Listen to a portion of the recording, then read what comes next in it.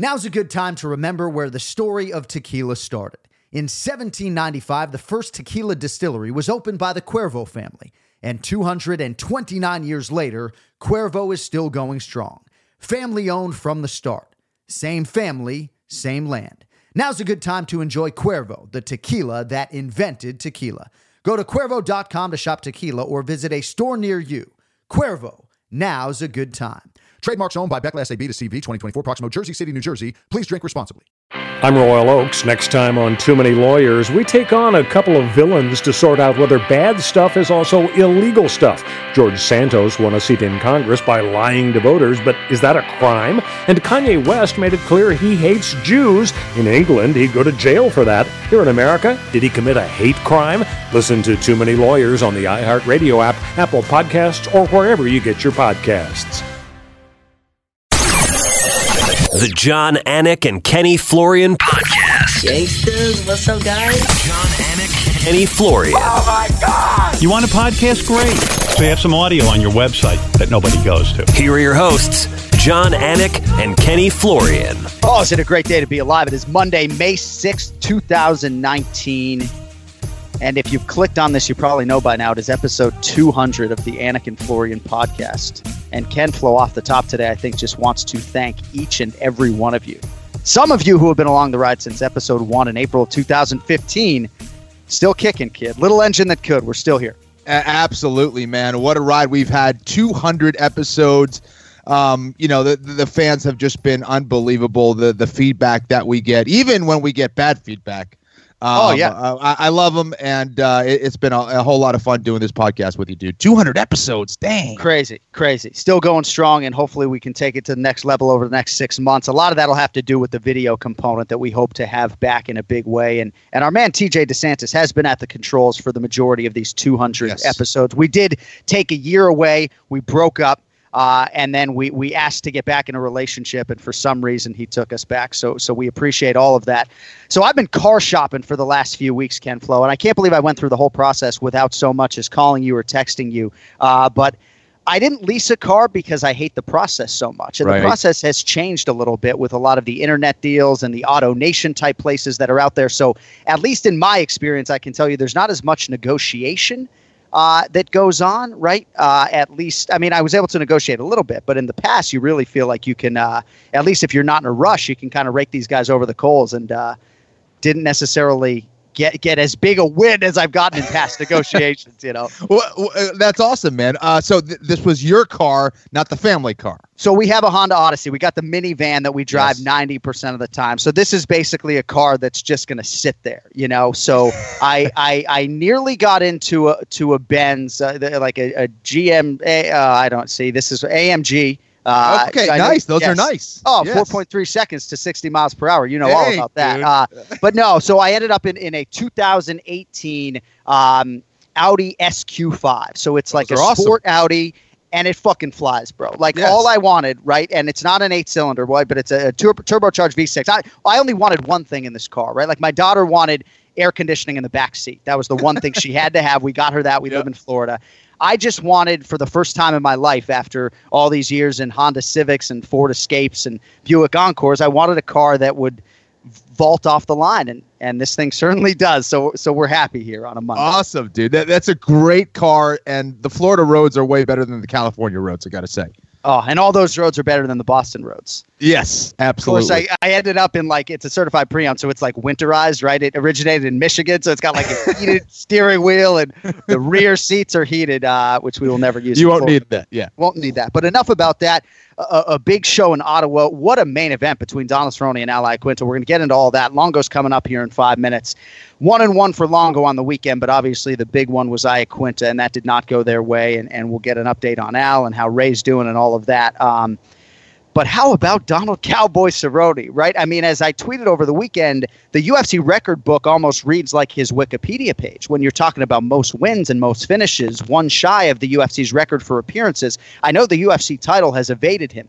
To me, he looked a little bit slow and a little bit old early on, and maybe that was just the haircut for me, right? I didn't think he looked great early in this fight, but I thought this was one of his best performances overall. I thought it was a tremendous fight, and just just amazing to see Cerrone turn this corner, so to speak, at least when it comes to the motivation and the focus on being great and being a champion. I thought it was one of his better signature wins of his career. This is truly what has allowed him to flourish as a fighter. It's the honesty with himself, the honesty with the fans. And he went out there and said, you know what? I wasn't feeling it backstage. I did not feel right. I didn't want to hit pads. I didn't want to grapple. I didn't want to be there for the first round.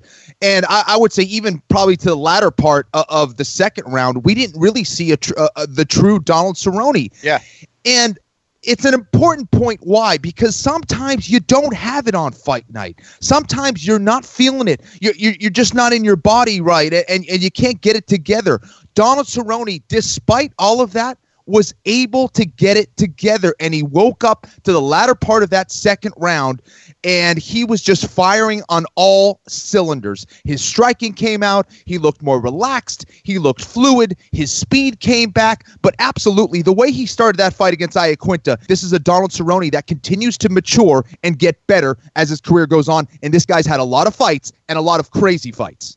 Yeah, so it wasn't a physical thing in terms of like the haircut, right? You saw a little gray by the sideburns and thinking, man, is it just the haircut? But no, a flat warm-up, and as you've said repeatedly on the show, sometimes you're just flat on fight night. I'll say as a non-fighter, sitting in that seat, calling 13 fights over 7 hours 25 times a year, there's nothing worse than feeling flat on fight night for me, right? I'm like, dude, can you fucking complete a sentence tonight, bro? You know? So I can't relate as a fighter, but certainly you want to peak when you need to peak in any walk of life, in any career, certainly as a fighter. But, you know, it's interesting that part of the narrative after the fight, at least for me, with people on social media, became Donald Cerrone's career. And Kenny, this was a fight that we thought was maybe going to materialize for you at one point in your career, and for one reason or another, it did not.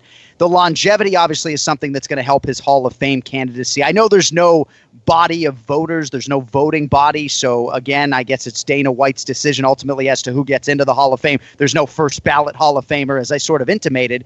But a lot of people were saying, Kenny, that Donald Cerrone doesn't have a signature win. And I think sometimes that's hard to determine while a career is going on. I think when we look back at Cerrone's career and we look at these last 6 months, beating a guy in Alexander Hernandez who was all the rage or thought to be a future contender, and beating Al Iaquinta, who was entrenched in the top 5, I don't know if these are signature wins per se, but I think history is going to look back at these wins fondly. And when you parlay them with wins over guys like Eddie Alvarez and Benson Henderson and Matt Brown, which was an epic win, a lot of big welterweight wins, Rick Story, Mike Perry, you know, I think it's a strong body of work, even if it doesn't have what a lot of people would describe as a true signature win. Well, I agree with you, and perhaps he doesn't have that career signature win, but his career will be defined by his activity, by his willingness to fight anyone and everyone at any time, in essentially weight class up 170 pounds.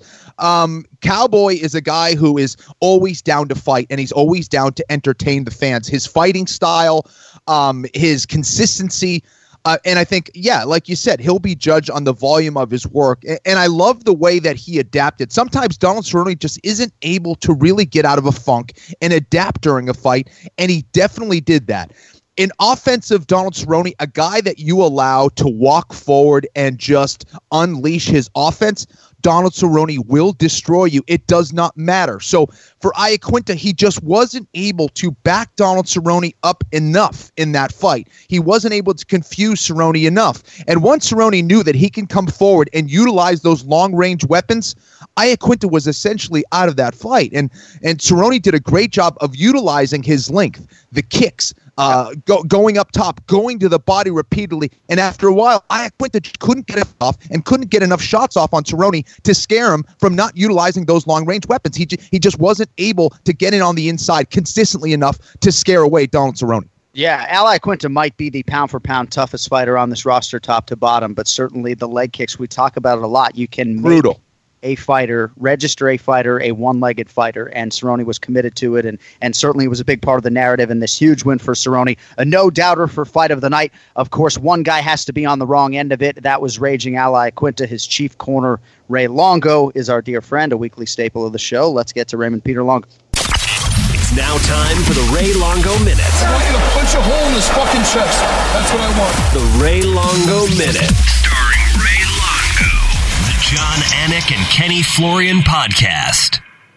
And the great Ray Longo now joins us. You know, we're living and dying with every strike like you, man, watching from home. Welcome home. Sorry the main event didn't go your way. I thought Merab looked beautiful, but let's start with the main event. You know, I thought Al started very well, certainly hurt Donald at times. Your overall assessment of those epic 25 minutes turned in by those two this weekend? Yeah, no, I think Kenny, I'm pretty much in agreement with what Kenny said. And that, look, the surprise for me in the fight is that Cerrone's chin held up way better than I thought. Mm-hmm. And any time Al got off and he would try to go again, Cerrone was, you know, good enough to keep him just at bay. And he fought a great fight. Al certainly had his chances in the fight to get what he wanted. And it was just, you know, again, look, as a coach, even to go from Merab's fight to that fight, your emotions are all over the place. You want to be happy for one guy, and, you know, the other guy didn't do as good. But it's all good, man. Just look at those guys on Instagram. I love these guys. I know. I love them. That's why I love them, man. It's not just about winning and losing all the time, man. It's about growing and evolving as a person. And these are two guys that I really, you cannot dislike. They're just great guys, and, you know, Al's a fucking class act, and, man, is he fucking tough. Holy shit. I mean, I think, you know, Bloody Elbow always does that thing somebody sent me last night, like winners and losers. They had Al in the winners category, and I couldn't agree more, man. He just shows what he's made of. He's always puts on an entertaining fight for the fans. He's a home run for the UFC. And I just wish him the best. I want to, you know, get a speedy recovery. He got pretty banged up. But, yeah, at the end of the day, you know, Cerrone was able to, you know, dictate the pace of that fight like a veteran. You know, he slowed that pace down enough to where it favored him. And, you know, I thought Al was going to, you know, be able to push through it more and, you know, like get him going backwards more, but it didn't happen. And sometimes it's just not your night. But, man, what an effort he put in. And I think everybody's better for it today. Well, Ray, it obviously wasn't because of his toughness. I mean, Al Iaquinta, again, showing why he's one of the toughest guys in the UFC. And what's amazing is, you know, if he does get hurt, he shows nothing on his face. It's like he doesn't even grind his teeth or wince or anything. He gets up like, you know, he just slipped. It's not even a big deal to this guy. Nothing phases him. It's amazing every time this guy competes.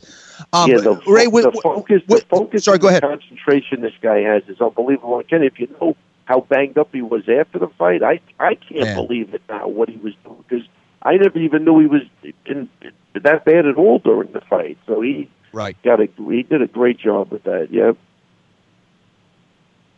So Ray, you know, Ray, go ahead, Ken. Sorry, go ahead. Sorry, Ray. I was going to ask you, did Al say anything after the fight of what the issue was? You know, as far as him not being able to get on the inside against Cerrone. I think, look, he got interrupted a lot, you know, with the kicks and the knees, so Donald did a great job with that. And I think he was just a little flat, you know, for what we're used to seeing. He never got in that fuck you groove where he's just moving forward and just, you know, in your face, because I think Donald did enough to interrupt him after he took some shots that, you know, stopped him from doing so. But I think, you know, like, again, I think it was I think he took a knee or something maybe in the first round that maybe disturbed his vision a little bit, but no, that was it. Just he felt a little flat, you know, and you know, he's going to take it in stride. I mean, he had great spirits at the end. We all flew home together, and like again, the concern now is just want to get him healed up as quick as possible and move on. And if you don't know what Ray Longo was referencing on social media, it was Merab and Al seemingly having a grand old time. I don't know if the marijuana edibles were flowing, but there are wheelchairs in the airport dicking around, having the time of their lives. So you know how tough Al is, right? But, you know, sometimes people don't realize just how tough some of these guys are. Like Dominic Cruz has always said to me privately, like, I can take a fucking beating. You have no idea how much damage I can take. And anyone can get knocked out.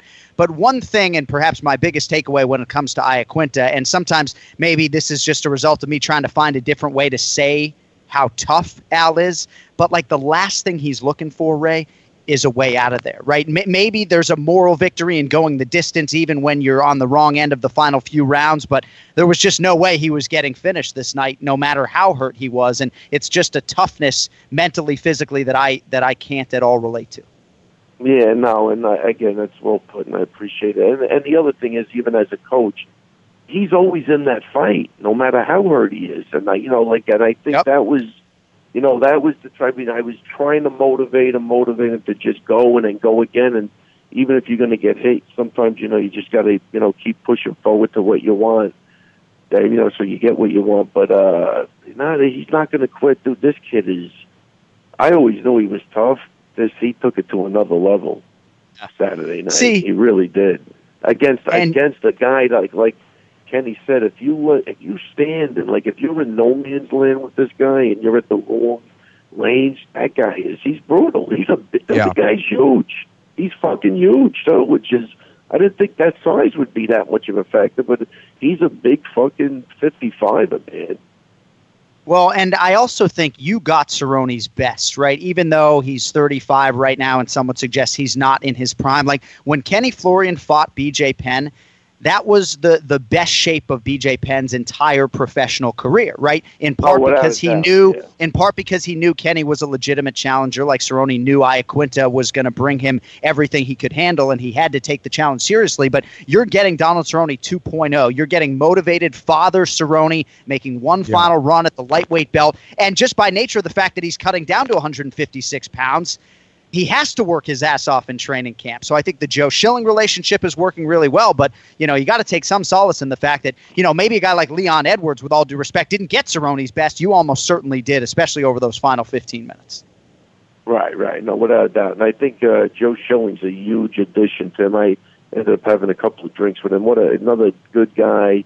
I love watching the guy fight and Glory. And, I think he made a huge addition. He's a refreshing part of that new entourage at Cerrone's camp. And man, I got to tell you, man, the power of the mind is crazy. If that son connection is working, man, I think Felder even said somewhere where he really felt like that was going to be the difference. And who's to argue, man? I didn't think it would be, but I think he's got something going on.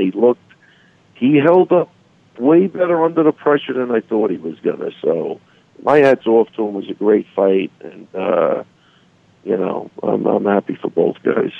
And to your point, guys, Cerrone mentioned something to the fact after the fight. He said if that was the younger Cerrone, he would have lost. He would have quit out there, and it was just it really was a different mentality for Cerrone.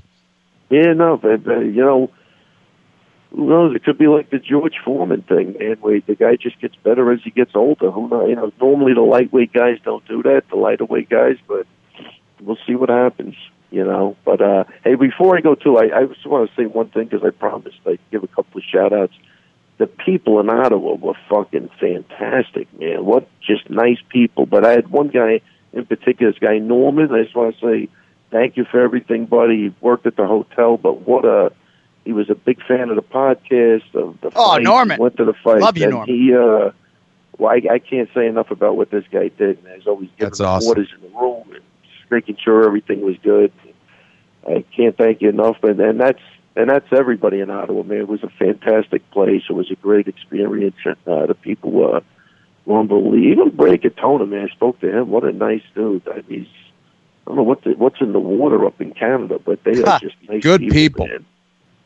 Yeah. So you cross the border and people are talking to you about the Anik and Florian podcast. We just got to get the Americans going. We got the Canadians on board, No, there was a lot of fans of the podcast, man. There really was. So doing something right. A couple other things before we let you go. I kind of like when you come back from these shows, your voice is a little bit deeper. You sound great today. The father thing, when it comes to some of these fighters, it really can go both ways, right? Like knowing Kenflo the way I knew him as a fighter, like don't even think about procreation while I'm trying to be the greatest fighter in the world. Get your kids the fuck out of here, right? But, like Cub Swanson, I think is 0-4 since he became a father, okay? And there's no doubt it's a huge source of motivation, and I'm not saying it's softened Cub, but I don't think it helped Carlos Condit. I'm not going to get into details, right? But it's not always the biggest benefit to a fighter. But Cerrone seems to have channeled it in a really positive way, and I think the results certainly speak to that, you know. No, yeah, listen, it's an individual thing, and I'm trying to come up with something, but I don't know. But the way he defines his reality with his son is he's living up to man. That's it. That's how he sees it, and I believe it's given him an edge at this point. I really do. Yeah. I really All right, do. let's get to your boy Merab Dvalishvili. You know, I don't think a lot of guys in the top 15 are going to take this fight if it's offered them. I'll be real candid with you. What an absolute monster, right? And I know you've talked to me off the air about his legend just in terms of the work ethic and the toughness and everything that makes this Georgian just a total beast. But you guys are doing something right with this guy, and I think he's a real problem at 135 pounds, just a suffocating style. As I said last week, he's like the last guy in that division that I'd want to fight. Yeah, and I'll tell you the other thing. Somebody just sent me some this morning. I think he just set the record for most takedowns as a bantamweight. I don't know. Wow. I didn't read the article, but that was the headline. He's got like 26 or 36 takedowns, I guess, something like that, which is a lot. But power to him, man. He is a machine. I like the way, like when you said it a couple of weeks ago, did you know he called the UFC? Yeah, this kid's personality is contagious. I mean, if I tell you, like, he just look, read what Al wrote about him, read what he wrote about Al. Look, I'm telling you, man, if there's some haters out there think because we lose, like it means something. I'm telling you, it means absolutely shit, man. These are guys that it's a living, ride and die team, and it really makes me happy to watch the way they interact. And now Jermaine Sterling did a great job getting everybody ready to. It's a good vibe in the gym, and it's not, and Al is one of those guys that, trust me, he might be everybody's favorite fighter. You know what I mean? So everybody's behind him. Everybody supports him. They understand that, look, everybody's doing good. It's some things you got to get a couple of bumps in the road here and there. So hopefully this is just a little speed bump and we'll go over it. But he's well loved by everybody. Those guys do it. They have a great camaraderie, great chemistry. And Merab I'd love you to meet the guy because he's so sincere and he's so happy to be in America. And he's just grateful, man. I can't, when you look at some of these guys that just grow up and they're entitled, this guy is such a breath of fresh air to me. He cheers me up every time he walks in the room, this kid. Yeah. So I'm really, really happy for him, and I was worried about that, man. I was worried about that fight. Because Daytona, was undefeated. Right. And he's a thinking man's fighter. He's in great shape. And Merab did a great job of, just shutting that down, man. So, can't say enough good things about him. And as a coach, man, Kenny, this is what really sucks. You got two guys fighting, and you want to be obviously you're happy for Merab, and then you're feeling for Al. So it's just that dynamic is brutal. But like again, these guys make it easy. Like Al was like telling we had to go get Al checked out at the hospital. Merab wanted to come, and I was like, dude, you got to go. You just had a great win, man. Just go out and party, go nuts. You know what I mean? It's just it's good to see, man. That's awesome. Everybody's happy for each other, win or lose. We knew we had two guys that were coming to fucking fight. That's all that matters to me. Yeah. It's amazing. Two maniacs like you and Matt Serra could have a team that is just so genuine and well-intentioned and good-hearted. You fucking clowns at the top of the food chain I don't know about, but no, I'm just kidding. No, but you're kind of right. I'm not disagreeing with you. No, it's just it is kind of an interesting dynamic. I mean, Serra is the consummate fly off the handle, and these guys are just so great. And I've met Merab twice. I mean, he's just an absolute gem. I mean, everything you're saying is spot on. All right, last thing before we let you go. So I don't know if Iaquinta is like too tough for his own good. I mean, I'm sure Kenny has things technically that we haven't gotten to because we just started the show a few minutes before you came on. But if you had to fight this fight again, I'd imagine there's something you would do differently or not. you see, you put me in a weird position again. You want me to give you something. If I don't give you something, then you give me as nothing soon as we get before the off fight. the air, you're going to start cursing me out again. Like that. I'm talking about how nice, Brad Katona is. I think he had his chances in that fight. I'd have to really. I didn't even rewatch the fight, but I like the way Cerrone loses. Obviously, is like the Masvidals and the other Dos Anjos. They just go right at him. Mm-hmm. And again, I think Al did that, but he was able to this time come back with something just enough to keep him off from coming back at him again. So we'll see what happens. But he's in a good spot, that kid Cerrone, for where he's at. So I'll have to watch the tapes. I'll give you something. So don't curse me out. We'll talk next week. We'll rehash it next week. How nice the weather was in Long Island when we get off the phone. There you go. And I will Kenny, say, it's unbelievable. I was teaching a guy.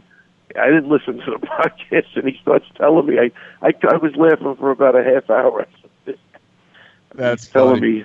I'm asking him what the game plan is. He's telling me how nice Jack Hermanson is. They're the best. The only guy that could be nicer than Merab Dvalishvili is John Anik. I'm not sure. They're going neck and neck now. It's all a mirage, though. I'm not that nice, It's and if you are wondering what Longo's talking about, if you missed last week, he got off the air and I was complaining to Kenny that he's got two guys fighting on the main card and dude gives us nothing. But all right, I'm gonna let you get out of here on this. So the only thing you lose, I think Iaquinta is still right in the mix for the company. I just think he's a top 15 star in the company potentially right now. I think his ceiling is championship. I think there are a lot of good things on the back end of this for Al Iaquinta. The only thing you lose is $100, of course, because he wasn't able to get the win or the finish. You got another opportunity this weekend, UFC 237. Jessica Andrade, slight betting favorite against Thug Rose Namajunas. Who do you like? Oh, wow. I have no idea. I can't think. I can't think right now. Come on, I'm in a just text me a prediction later in the week. You know where I'm at right now? I'm at Great Adventure. I'm on the roller coaster. I'm about to throw up. I can't make a decision. All right, we'll let you go. I mean, it's our 200th episode. The least you could do is make a main event prediction for the listeners. I happen to like, I like Rose. Obviously, I like a trainer. I'm going to go with Rose. All right. Boom. Have a great week, man. We will talk to you next Monday. Rest up, Ray. All right, guys. Thanks for everything, man. I'll talk to you. All right, there he is, the great Ray Longo, every week here on the Anik and Florian podcast. Thanks to Norman up there in Ottawa. Yeah, the Canadians are good people, man. There's nothing like calling fights up there. We talked about it, I think, over the last few weeks here. Per capita, per individual, I think they have the best crowds in MMA. But I'm going to Brazil this weekend for the 24th time, and it is a very exciting fight atmosphere, as the Flow can attest. So I don't know if I'm grasping at straws, Kenny, when I say Al might be too tough for his own good. I just think, to Ray's first point that he made, they just thought they were going to be able to get Donald out of there, right? They felt like they were going to be able to test his midsection and test his chin and eventually get him out of there. And when he didn't fold and then started to really take advantage of the leg kicks and his length, he was able to outlast Al over 25 minutes. I think they felt real good about being a decision winner if it did go the distance. And I think they're pretty surprised to see just how good Cerrone was, over 25. Absolutely, and he's making those adaptations during the fight, or he's adding some things into his arsenal when he's not fighting. He's working on his ability to move backwards and be effective. He's working on his ability to not let guys on the attack his body, and I think that's been one of his big time vulnerabilities. The boxer who can attack the body and then take out the head upstairs. So for him, I thought he did a good job of adjusting with that kick down the middle. The knee was always a threat. And I think once he landed that knee pretty early on, for Al, he had to respect it. That is a shot that Cerrone will always throw and always be dangerous with. Cerrone doesn't have the most amount of power than anyone at 155 pounds or 170 pounds for that matter. He's a volume type striker. He beats you down He cuts you down, and then he takes you out with combinations. But his knee is one of those things that could end a fight in a hurry. And for Iaquinta, he couldn't get on the inside. If you can't get on the inside, you're not going to be able to go to the body. So I think that really is what was frustrating for Iaquinta and Ray Longo, for that matter. All right, so Al Iaquinta was number 4 in the world. Donald Cerrone was number 8, Flo. So this is going to put Cerrone most likely in the top 5. You got Conor McGregor, Tony Ferguson. Those were the 2 most popular names that I heard after the fight on Saturday night as to who would be next for Donald Cowboy Cerrone. Of course, Khabib and Poirier probably going to collide in September. But this puts Cerrone potentially 1 win away from a title fight. I mean, is it your expectation or your thought here as we sit here on Monday morning that probably Ferguson or Conor McGregor is the most logical next opponent for Cowboy? I would think so. Listen, what Donald Cerrone has going for him is that he is a big household name, despite not being a belt holder. People love seeing Donald Cerrone fight, as they should. He stays extremely active. He's a guy you can rely on to show up on fight night and at least give it his all. So, yeah, I mean, he's not fighting for a title, right? In the next fight or 2, potentially. But he should absolutely get a huge fight. I think a fight against a Tony Ferguson would be fire, and so would a fight against Conor McGregor.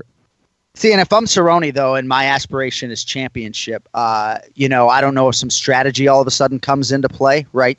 I don't know if they care about risk management in terms of which is the more dangerous fight for them, Ferguson versus Conor McGregor. Justin Gaethje is right there at number 5 in the world, and I would think maybe in a main event that fight might have some appeal to Gaethje, who is going to be very selective, I can tell you right now. I think for Al Iaquinta, you got to give Paul Felder that fight back right now because you're coming off a loss. Felder is coming off a win. Felder's number 10. Iaquinta is number 4, but probably going down.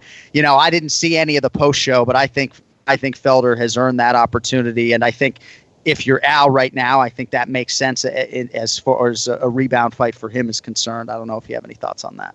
I agree. Listen, I think Felder Iaquinta would be an interesting fight. I think that's another fight that for Iaquinta, in a lot of ways, he has the ability to kind of make those adjustments that perhaps he should have made against Cerrone. Felder is a very similar striker to a Donald. Right. Yeah, that's a good point. Long-range weapons. He's threatening the well, but this is another very large 155-pounder that Iaquinta would have to make some adjustments to. All right, we got to rifle through some of the rest of this main card. We're not going to get a chance to talk about the big ticket Walt Harris, but I'm happy for a good man right there getting the performance bonus and spoiling the UFC debut of Sergey Spivak. Have to look up the pronunciation to get that right for you folks out there. Merab, obviously, we touched on. Huge win for him.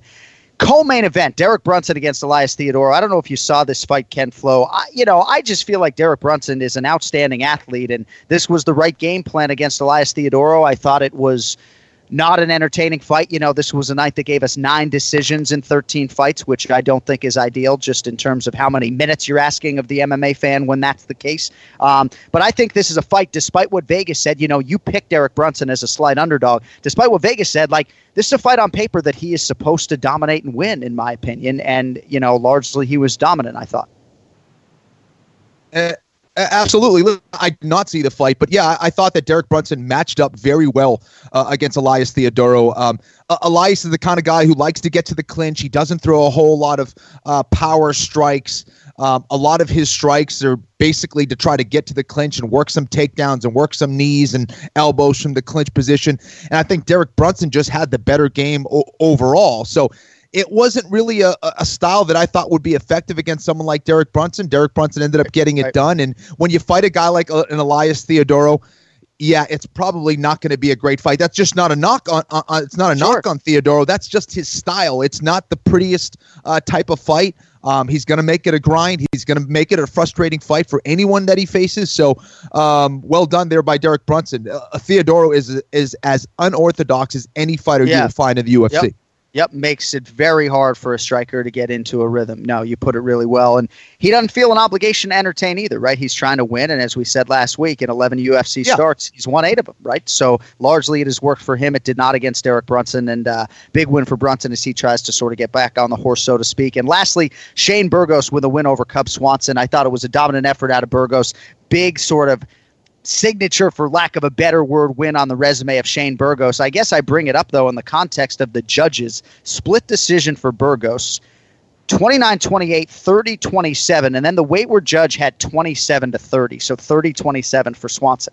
Now, you know, I think the fight was closer than a 30-27 either way, I guess. I mean, I scored all 3 rounds for Shane Burgos, but when I see 30-27s on both sides, right, when 3 people in the world are paid to judge this fight, 3 scorecards matter, and 2 judges could see the fight so differently. You know, Burgos is sitting there, and it's like, I guess, you know, like, I hate to take the judges out of it. Like don't leave it out of the judges' hands. A lot easier said than done, you know, for a pro fighter. But it's like, you're Shane Burgos. You feel like you've essentially dominated Cub Swanson, and one of the 3 scorecards that matter has it 30-27 for Cub. It's like, fucking A, man.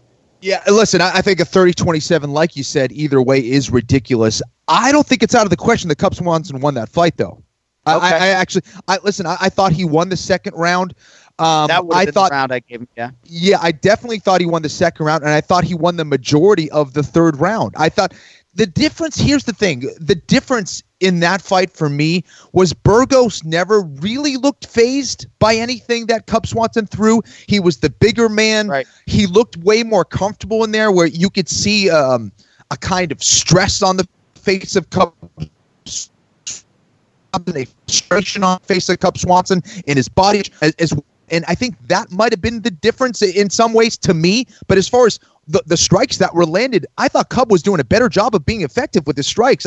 Burgos is a bigger guy, and I think that when he was throwing a good shot, it was backing up Cub a little bit more, and I think that was the difference. I'm not saying Shane Burgos didn't win that fight, but it's not out of the question. If that decision went the way of Cub Swanson, I would not have had a problem with it. I thought it was a close fight. And it really could have gone either way. But yeah, to say 30-27 for Cub or 30-27 for Burgos is pretty ridiculous, because both of those guys, I thought Burgos' first round was as clear as day. I thought the second round was pretty clear for Cub. Right. No, and that makes me feel better about it, candidly, for somebody who saw it 30-27. And you are right that Cub got some things done in the fight. And I just think, yeah, in some respects, maybe because Burgos was totally unfazed, that maybe so were the judges in terms of what type of damage Cub could have been doing. But yeah, never want the 30-27 on 2 different sides of it in a perfect world. All right. So, anything else on Ottawa before we move forward? The other performance bonus to Macy Chasson. Nice rally there to TKO Sarah Morris. Eamon Zahabi, disappointed for him, Ken Flo. Obviously, he'd been out for a long time, and I didn't see that fight against Vince Morales, but I know Eamon put a lot into this fight and this return fight, and needless to say, it did not go his way. Yeah, it's unfortunate. Eamon is one of those guys. He's such a good guy, and he's such a hard worker. I just feel like mentally he's not able to put it together on fight night. We're not seeing what Zahabi can really do out there, I think. And I think that the nerves, perhaps the pressure, is getting to him a little bit. And it's unfortunate. Eamon is one of the great guys in this sport, man, a true gentleman, and works so hard. It was unfortunate to see that result. All right, let us get to the pronunciation of the week as we now spin things forward to UFC 237, Namajunas versus Andrade. TJ, how you feeling today, bro? I feel the pressure. I feel like my back's against the wall, and if I don't get this, going and turned around real quick, it's to the regional circuit, if you will. You are 1-5 on the year as far as the pronunciation of the week goes. If you don't go 500 in 2019, and you will, by the way, anyone who has followed this segment knows that you're going to turn this thing around. Kenny and I are going to get a dunking booth outside the studio. We're going to invite the LA-based listeners, and we're going to put you in the dunking booth if you don't get to 500 by the end of the year, okay? All right, sounds good. Let's do it. Right. I'm going to get this week. I feel good. I got some strategy here. Let's see if it works.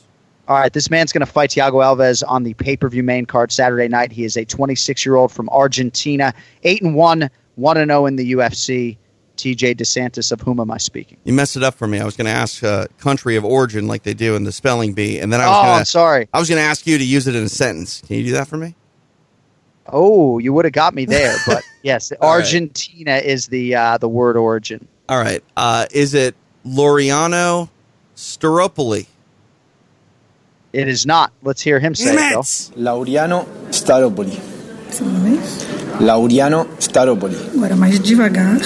Laureano Staropoli. Clean your ears. That's exactly what I said. So Kenny, can I hear close. you say it? Lariano Staropoli. So that's like 96%. It's basically it, right? Maybe a slight different syllable emphasis in the last name, but this I did this today because this has killed me doing these pre-fight voiceovers. This name, trying to get this combo feature right. Laureano Staropoli, and it's like he doesn't even emphasize any of the syllables in the last name, so you almost have to write the first syllable phonetically in caps, like Staropoli. Laureano Staropoli. I mean, I'm just fair warning. This is going to give me fits this weekend. But TJ falls to 1-6 for the record. I'd like to appeal. Argentinian Spanish is tricky too, man. You know, their accent is kind of like an Italian accent on Italian take on Spanish almost. You know, it's tricky. See, Kenny's the expert here. What's funny, like you'll shout out my pronunciations on social media, and I see that. I'm like, this is the dude who actually was paid to work in languages, who knows 6 languages, who actually has a brain. You know, I don't know. I mean, you're gonna do great as always, dude. Laureano Staropoli. All right, 1-6 for Boom. TJ DeSantis on the pronunciation of the week. A lot of picks, 8 picks today on UFC 237. Buckle up. Let's get to the main event challenge. It's the main event challenge. Anik. The time is most definitely now. Florian. I finished fights! I'm going to do everything possible to win. The main event challenge. The John Anik and Kenny Florian podcast. All right, Ken Flo wins another week. It was 57-42. You and Jared Rivera both had Ally Quinton the main event, but the Flo had Derek Brunson as a slight dog against Elias Theodoro. That was good enough to take the week 2-1, 58-44 for Team Anik. Now, we are going to make some slight changes to the main event challenge beginning next week in episode 201. Among them, method of victory and round selections for all co-main events going forward. Some other changes as well. But with us today, longtime listener, a good man here, repping the 209, Gabriel Hernandez is with us. G Money. It is great to finally have you on the line, sir. How are you, Gabe? I'm awesome. How are you, John? I'm doing well, man. Say hello to Kenny Florian. A huge honor to be on the 200th episode. I'm sorry I missed last week. I just woke up real late and had a long night, but I'm ready to fire things up. Man. I mean, we're happy Amazing. to have you. So you like Gabriel, Gabe? I mean, what are your friends calling you? I mean, people just usually call me Gabe, Gabriel. I mean, the King is something I came out of, just came out of college. I just thought it was a cool name. I always started calling myself the King. So I got it tattooed on my arm, and now there's no going back. Oh, you're the King. I mean, we're going to call you the King. Yep, G the King. All right. First fight we're going to pick, the featured prelim on ESPN, Gabe. Light heavyweight division. Ryan Spann, -145. Antonio Rogerio Nogueira, +125. King, who do you got? It's hard for me to go against the hometown favorite. I mean, I'm a big fan of the Nogueira brothers. I've watched them fight for years, and there's no going against Nogueira in his backyard. I mean, he's still shown that he's had it in his last few fights. I mean, his knockout over Pat Cummins, his last couple of fights, he's still shown that he's got it. And if you've seen him lose a couple of times, he still finds a way to bounce back. So I'm probably going to go with Nogueira by unanimous decision in his home state. All right, Gabe likes Rogerio Nogueira. Spann, as many of you know, Fortis MMA, trains under the great Saif Saud, won his UFC debut in September, beat a Brazilian in Brazil, Luis Henrique in Sao Paulo. 5th straight win for Ryan Spann. That came after he had lost 3 of 4. He's 27, and now he's facing the soon-to-be 43-year-old Little Nog. Fun fact for you, Ken Flo, the Nogueira twins were born exactly 1 week after Kenny Florian in 1976. How about that? That's it. I'm coming back. I'm coming back. Hey, I'll find a lightweight right now who you beat. Oh, man. Dude, listen. Who do you like? It's tough to go against the Nogueira brothers, right? These are guys that I know I've looked up to for a very long time. But I think he's young. He's being very well. It's not like he's useless on the ground either. He's got a lot of guillotine submissions. He's dangerous there. Big for 205. I'm going to go with Spann here. I think he gets it done, unfortunately, against Nogueira. All right, next up for us, first fight of the pay-per-view main card at lightweight, Diego Ferreira minus 150. Francisco Trinaldo is plus 130. Gabe, who do you like? That's a tough one. I love both guys. That's like one of the hardest things when you get a fight when you like both guys. I'm gonna have to go with Trinaldo. I mean, one fight that comes to mind, I think it was a fight with, who was it? I think it was Yancy Medeiros or something, where he was hurting him the entire fight. And I just enjoy like his power. He's been fighting for a very long time. He has a lot of huge wins in the UFC. He has that knockout power. He can hit you at any moment and knock you senseless. And I think he's going to also win in his home state. I'm going with Trinaldo, second round knockout. All right, another underdog pick, Francisco Trinaldo for Gabe. Diego Ferreira, Kenny, another Fortis MMA product. He's won 4 in a row since a stoppage loss to the interim champion Dustin Poirier. That was back in 2015. Trinaldo, probably the more known quantity. He's sort of been in and around that top 15 over the last several years. Undefeated in his 40s, 1-0 after a stoppage of Evan Dunham last fall. 19th UFC appearance for Masaran Duba, Ken Flo. Do you like him, or are you going Diego Ferreira? You know, this is a tough fight. Well-matched fight here. I think Diego Ferreira is going to be able to take it to the ground, and if he does that, I think Trinaldo, I know he has some experience on the ground, but I think Ferreira is just a different level on the ground. If it stays on the feet, I see Trinaldo winning by decision or possibly by knockout. But I think Ferreira will find a way to kind of mix things together and either get the win by mission or by decision. I'm going to go Ferreira here. I absolutely love the dissension, the disagreement early on. Now we get to the fight that just jumps off the card. The King of Rio, Jose Aldo, minus 140, taking on the former rugby league standout Alexander Volkanovski, who is plus 120. This is a featherweight title eliminator. A lot of people fancy Volkanovski a future champion. He's 19-1, 6-0 in the UFC. Stopped Chad Mendes last December at UFC 232. But Gabe, all of a sudden, the King of Rio, Jose Aldo's got some momentum. Back-to-back stoppage wins for him. Tough fight to call. Aldo or Volkanovski for you? I'm going to have to go with Aldo, and the reason is because I can't bet against Aldo. He's the best featherweight fighter in the world, best featherweight champion that's not named Max Holloway. What he was able to do against Jeremy Stevens was lethal. A lot of people didn't see him winning those fights. A lot of his fights were questioned after the Conor loss, and it's been real nice to see Aldo come forward and still show that he still has it. And if he's not losing any fights, he hasn't lost any fights that aren't non-title fights. So that's the way I'm going to keep it. I think Volkanovski is very tough. He's future champion material, but as you said, John, I don't think that time is right now. I think Jose Aldo wins in his home state yet again.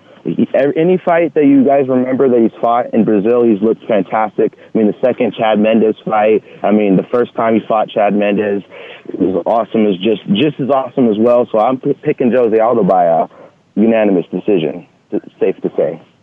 All right, Jose Aldo, minus 140 is the pick for Gabe. Kenny, I just love this Aldo schedule that he's keeping, right? Third fight in the last 9.5, 10 months. Obviously, both of the last ones were quite good.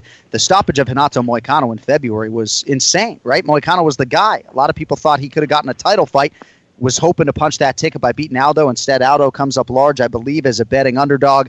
He's the favorite here against Volkanovski, who is just an animal. Tough matchup in my mind for Aldo. How do you see it going against Alexander Volkanovski? This is an extremely tough matchup for Jose Aldo, but I think Gabriel got it right here. I like Jose Aldo in this fight. I think he's going to be able to stop those takedowns. And I think for Volkanovski, if he's not able to put you on your back, he can get a little frustrated out there. And against someone like Jose Aldo, I think Aldo's going to have the speed advantage out there. Volkanovski can definitely get it done. He showed his toughness against Chad Mendes. There's no doubt about it. He's got a chin from hell. But I think Jose Aldo wins this fight. All right, co-main event. Do not look now, but the Killer Gorilla, Jared Cannonier, gets the red corner because he's number 10 in the world in the middleweight division. Betting favorite here, minus 155 against the all-timer Anderson Silva, who comes back at plus 135. Gabe, Jared Cannonier or Anderson Silva for you? To be honest with you guys, out of the all the fights on this card, I've done my homework on absolutely 2. Main event and co-main, this is my favorite one. I was thinking about this one the entire night, but I'm all about underdogs. So I'm going to go with Jared Cannonier, because if you look at the body of work, his last fight, he fought David Branch. He blitzed him in the first round. He stopped him in the first round. And you go back to looking at what David Branch has been able to accomplish. He stopped Thiago Santos, title challenger to one John Jones. And I know MMA math isn't like a real thing. It's a myth in this fight world. It allows you to look at the body of work that he's been able to put together. And he's training at the lab with the one Benson Henderson, former UFC lightweight champion. He has some of the best bodies with the highest IQs to help him. So I'm going to have to go with Killer Gorilla upsetting Anderson Silva in his hometown by unanimous decision. Hey, Gabe, Cannonier's the favorite. Do you still want him? Yes. Okay, Jared Cannonier minus 155. Ken Flo, Anderson Silva, 44 years old now, but certainly some good things in that fight of the night against Israel Adesanya earlier this year. And let's not forget, that ended a 2-year layoff. So in a better fight schedule here, maybe we'll see an even better performance out of Anderson Silva. Cannonier, 35 in his own right, but a young 35 in terms of the MMA miles. Who do you like in the co-main, Flo? This is a tough one because I think he's going against a guy in Jared Cannonier that can really put his lights out. I think Cannonier definitely has a lot more power and can be a little bit more reckless than certainly Israel Adesanya. Adesanya, obviously a far superior striker technique-wise, but Cannonier is a guy who can really put you out with a knee, with an elbow, with a punch from the outside. And Anderson Silva's just getting hit a little bit too much for my liking. And if he's not getting hit, he's just kind of backing away and not really doing anything. And I don't know. This is a tough fight for me. Anderson has lost a lot of the speed and reaction time that he really enjoyed early on in his career, and defensively, he has me really worried in this fight. Hopefully, he's going to be a little bit more loose, a little bit smarter out there. But I see Ken. Yeah, Ken Flo likes Jared Cannonier. He stopped David Branch at UFC 230 last November. That was good for his 4th UFC win, 3rd bonus. We talk a lot about Jack Hermanson and how he has expedited the title run. Good opportunity for Jared Cannonier, already coming in, as I mentioned, number 10 in the world. That surprised me. Jared Cannonier already in the top 10 and getting a shot against the future Hall of Famer Anderson Silva this weekend. That is your co-main event, UFC 237 on pay-per-view, which means we are now at the main event for the UFC strawweight title. As of now, at the Westgate in Las Vegas, Jessica Andrade slightly favored, minus 125. The reigning defending undisputed champion Thug Rose Namajunas plus 105. Gabe, we will need the round and the method of victory. Who leaves Rio de Janeiro, the strawweight queen?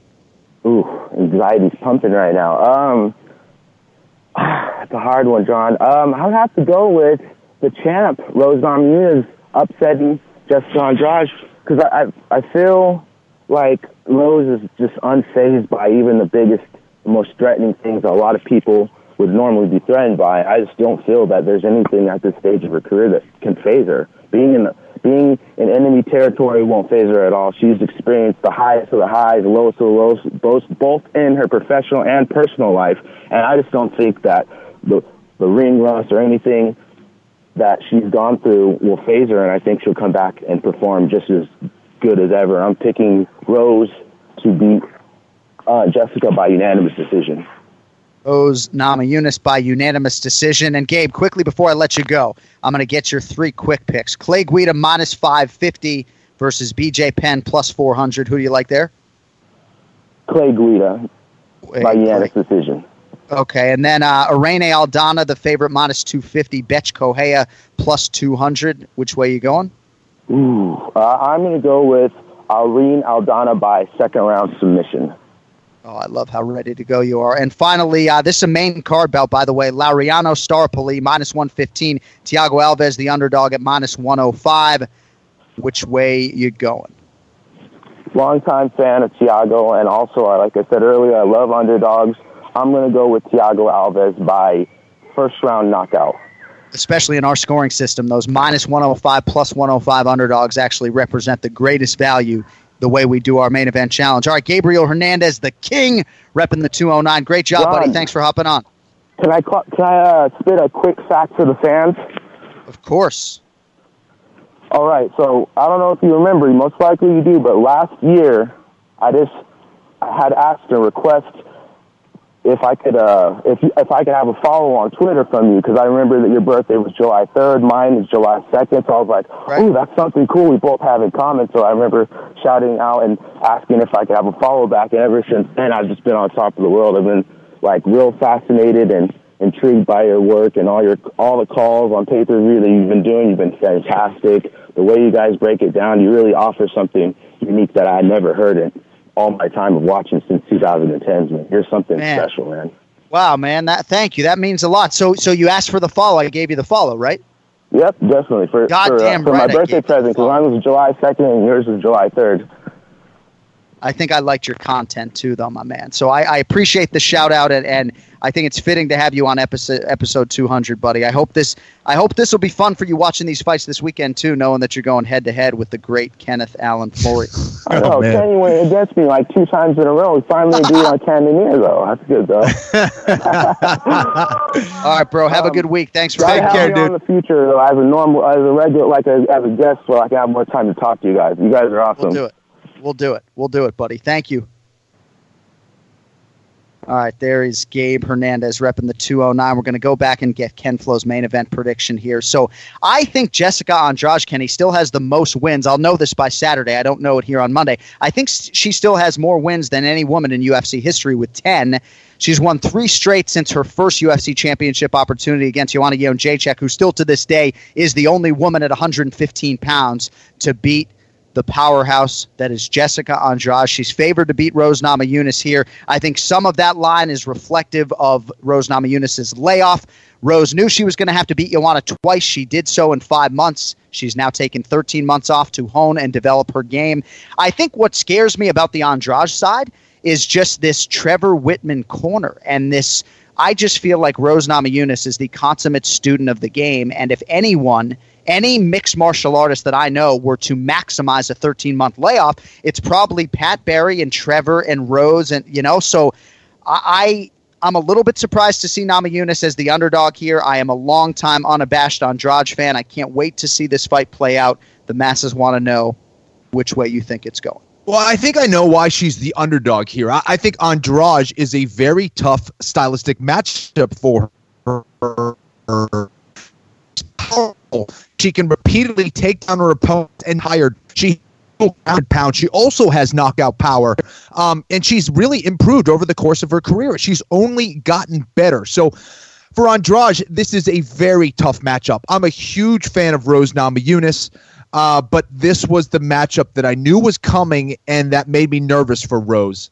However, I do think that Rose Namajunas, the big thing that's been holding her back in her career has been her mind. Focused, composed, and believe in herself. I believe that in the past now. I believe we have a confident champion in Rose Namajunas. I think we're going to have to see her submission skills come out in this fight because Andrade is going to want to take this fight to the ground at some point. I'm going to go with a Rose Namajunas 3rd round submission win. Namajunas by 3rd round submission. And I think you put it better than I did, but that's sort of, I think what I was getting at is that I feel like they really have made so many mental strides that she's just a calculated killer in there, right? I mean, going 5 hard 5s with Joanna and beating her on points after knocking her out. I mean, just crazy. But Andrade is, I mean, nothing would make me happier than to see Andrade realize a UFC title given the body of work, right? Given what she has put on paper and what she has accomplished. She's been with her initial coach, so Master Paraná. So I would like to see Andrade break through. And one of the most exciting things of this job for me, and it happened with Poirier and Adesanya recently, is seeing a guy break through and win a title for the first time. Perhaps that'll happen for Andrade this weekend. All right, we need some quick picks here from Flo on the way out. Guida minus 550. Clay Guida fought Ken Flo in his 10th UFC fight. This is now his 27th. BJ Penn, 10 appearances since 2010. Only 1 win in there against Matt Hughes. The Hall of Famer Penn has lost 6 in a row. This could be it for the legend. Kenny, you going Guida or BJ Penn? Oh, boy. this is a tough one, man. I think Clay Guida and his energy is going to be tough to deal with. I think late in the fight, if BJ's not able to get Clay out of there, I think Clay is probably going to win a decision. However, I'm going to go with BJ here. I think BJ finds a way to stop the takedown, keep this fight on the feet, and find a way to either get a submission or get a knockout. And as far as our scoring system goes, right, if you're not paying attention, BJ Penn beats Clay Guida, Ken Flo gets 5 points. If Guida wins, he gets 1. Do the math. Makes I had to do it. It's Doctor's son, man. He's just a smart guy, smarter than I'll ever be. All right, Irene Aldana, she's won 2 in a row. Prohibitive favorite here against Betchko. Hey, you like Aldana? I'm going to go with Aldana, yep. All right, and then Starapoli or Alves? Which way are you going there? Jesus Christ. Starapoli. I'm going to go with Staropoulos. I'm going with the Argentine. I'm telling you, this game is giving me this name is giving me fits. Staropoli. Ariano Staropoli. I'll say it 150 times by the time I get to the arena, and we'll see how it goes. All right, that is it for the main event challenge. Went a little long today. Thanks for indulging us. We are going to be back next week, episode 200 in the can. That means 4 years are down. I'm headed to Rio de Janeiro Wednesday, but I will be back in time for the Anik and Florian podcast on Monday. UFC 237, Namajunas versus Andrade. Prelims are on ESPN. Main card is on pay-per-view. We are back in less than a week to recap all of that and get you Ken Flo's predictions for Rafael Dos Anjos and Kevin Lee coming up May 18th in Rochester, New York on ESPN+. We love you all. Thank you all for listening. For The Flow, TJ DeSantis, Ray Longo, I'm John Anik. We will talk to you in less than a week. Until that time, enjoy the fights. Don't text and drive. Yo, later. The John Anik and Kenny Florian podcast is a TJ DeSantis production. Its content is intended for private use only.